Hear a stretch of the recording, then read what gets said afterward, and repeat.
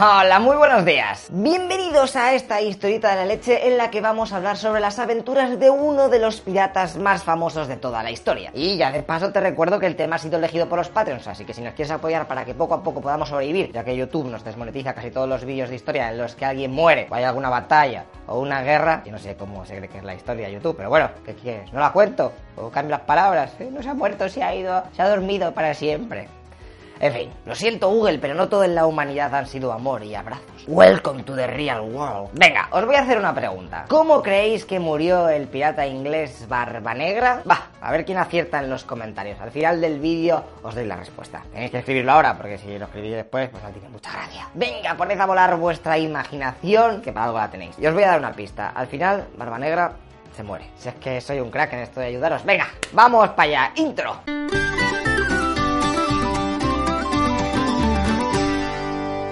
Bienvenidos otra vez a la Guerra de Sucesión Española. Si no te acuerdas de la movida, te dejo el vídeo aquí arriba donde hablamos de ella y por qué Gibraltar es inglesa. Vale, pues en ella está luchando Inglaterra junto a otros países europeos contra Francia y España. Nuestro protagonista es un marinero llamado Edward Teach, que está tan feliz currando en la Royal Navy. Pero fíjate tú por dónde que en 1713 se pone fin a esta guerra, así que los ingleses deciden reducir el número de sus soldados. De 54.000 se pasa a 13.500.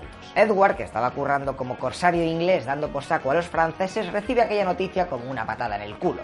Se le acababa de terminar el chollo de robar a la gente by the face. Vale, pa'l paro.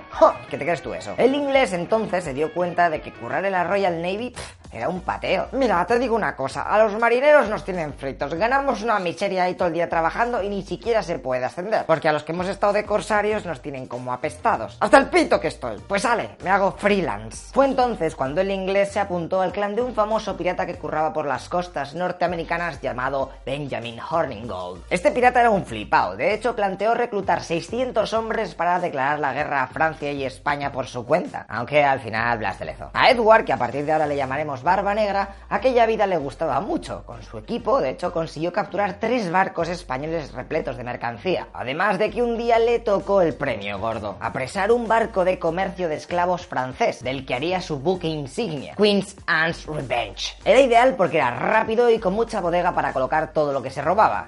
¿Qué más se podía pedir? Poco a poco Barbanegra se fue ganando la fama de ser un fucking boss. Y encima su jefe había decidido acogerse al perdón del rey inglés Jorge I, cambiándose de bando, es decir, se hizo corsario. Pero nuestro protagonista, aunque estuvo bastante tiempo pensándolo, y es que la pena para los que siguiesen pirateando era la horca, amputaciones, escuchar reggaetón non-stop y demás movidas turbias, pero bueno, que a él le dio todo eso igual y siguió haciendo el cabra por América, atacando posesiones españolas, francesas e inglesas. Su forma de entablar la batalla era una pesadilla para sus adversarios, y es que era un crack en eso de atemorizar a la gente. Se colocaba una especie de cerillas tipo incienso de combustión lenta en la cabeza durante la lucha, y así parecía que su cabeza estaba en llamas y que era un demonio. Esto, unido a su vestimenta oscura, llena de mierda, petada de ron y sangre seca de sus víctimas, por no hablar del olor que tendría que desprender con todo este pack.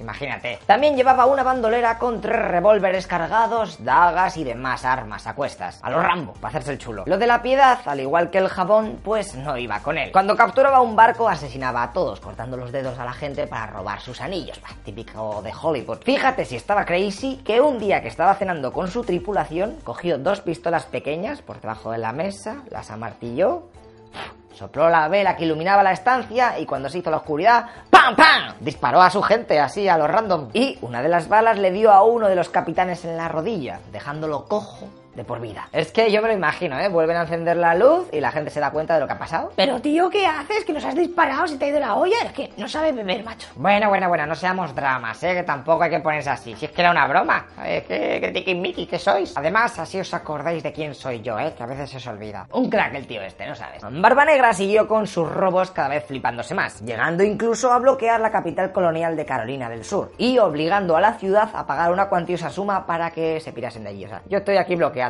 Me pagáis, me piro. Si no, me quedo aquí hasta que me aburra. De hecho, Barbanegra se alió con el gobernador de aquella zona, al que le dio un porcentaje de todos sus asaltos a cambio de no ir tras él. A ver, tú déjame aquí robar por esta zona, por el marico aquí, ya te digas un porcentaje. Esto me recuerda un poco a los políticos de ahora. Incluso este dirigente le regaló una jovencita de 16 años para que se casase con ella. Aunque ya ves tú, Barbanegra tuvo 13 esposas a lo largo de su vida, sin contar las violaciones y demás salvajadas que hacía en sus saqueos. En fin, ¿qué os voy a contar? En 1718, el clan de Barbanegra contaba con 4 barcos de la leche, otros cuantos pequeños y 400 hombres. Con semejante poder naval, la gente de las colonias inglesas estaba hasta el pito de que no pudiesen vivir tranquilos. Así que otro gobernador, esta vez el de Virginia, decidió costear una escuadra para capturar a Barbanegra, vivo o muerto. 2 navíos, capitaneados por Robert Maynard, salieron en búsqueda del barco insignia del pirata. A las pocas semanas lo encontraron y empezaron una persecución de vértigo hasta que las embarcaciones se adentraron en unos canales y, como la marea estaba baja, todos se encallaron temporalmente. Claro, imagínate, las naves ahí paradas, cerca del otro, bueno, tuvieron varias horas insultándose de barco a barco. Pringao, Barbanegra, que te faltan 5 veranos y te quedan 2 telediarios. ¡Que os calléis, come bolsas! Al rato subió de nuevo el nivel y los barcos siguieron con la persecución. En una de esas, el capitán Maynard hizo creer a Barbanegra que contaba con menos hombres, ya que ordenó que se escondieran en la bodega. El pirata se comió el farol y, viéndose ganador, ordenó abordar el barco. Blackbeard estaba medio ciego a Rono, o sea que ya le daba más o menos igual todo. Una vez encubierta, el oficial inglés le atacó con una espada, pero no hizo un crítico, así que Barbanegra se descojona y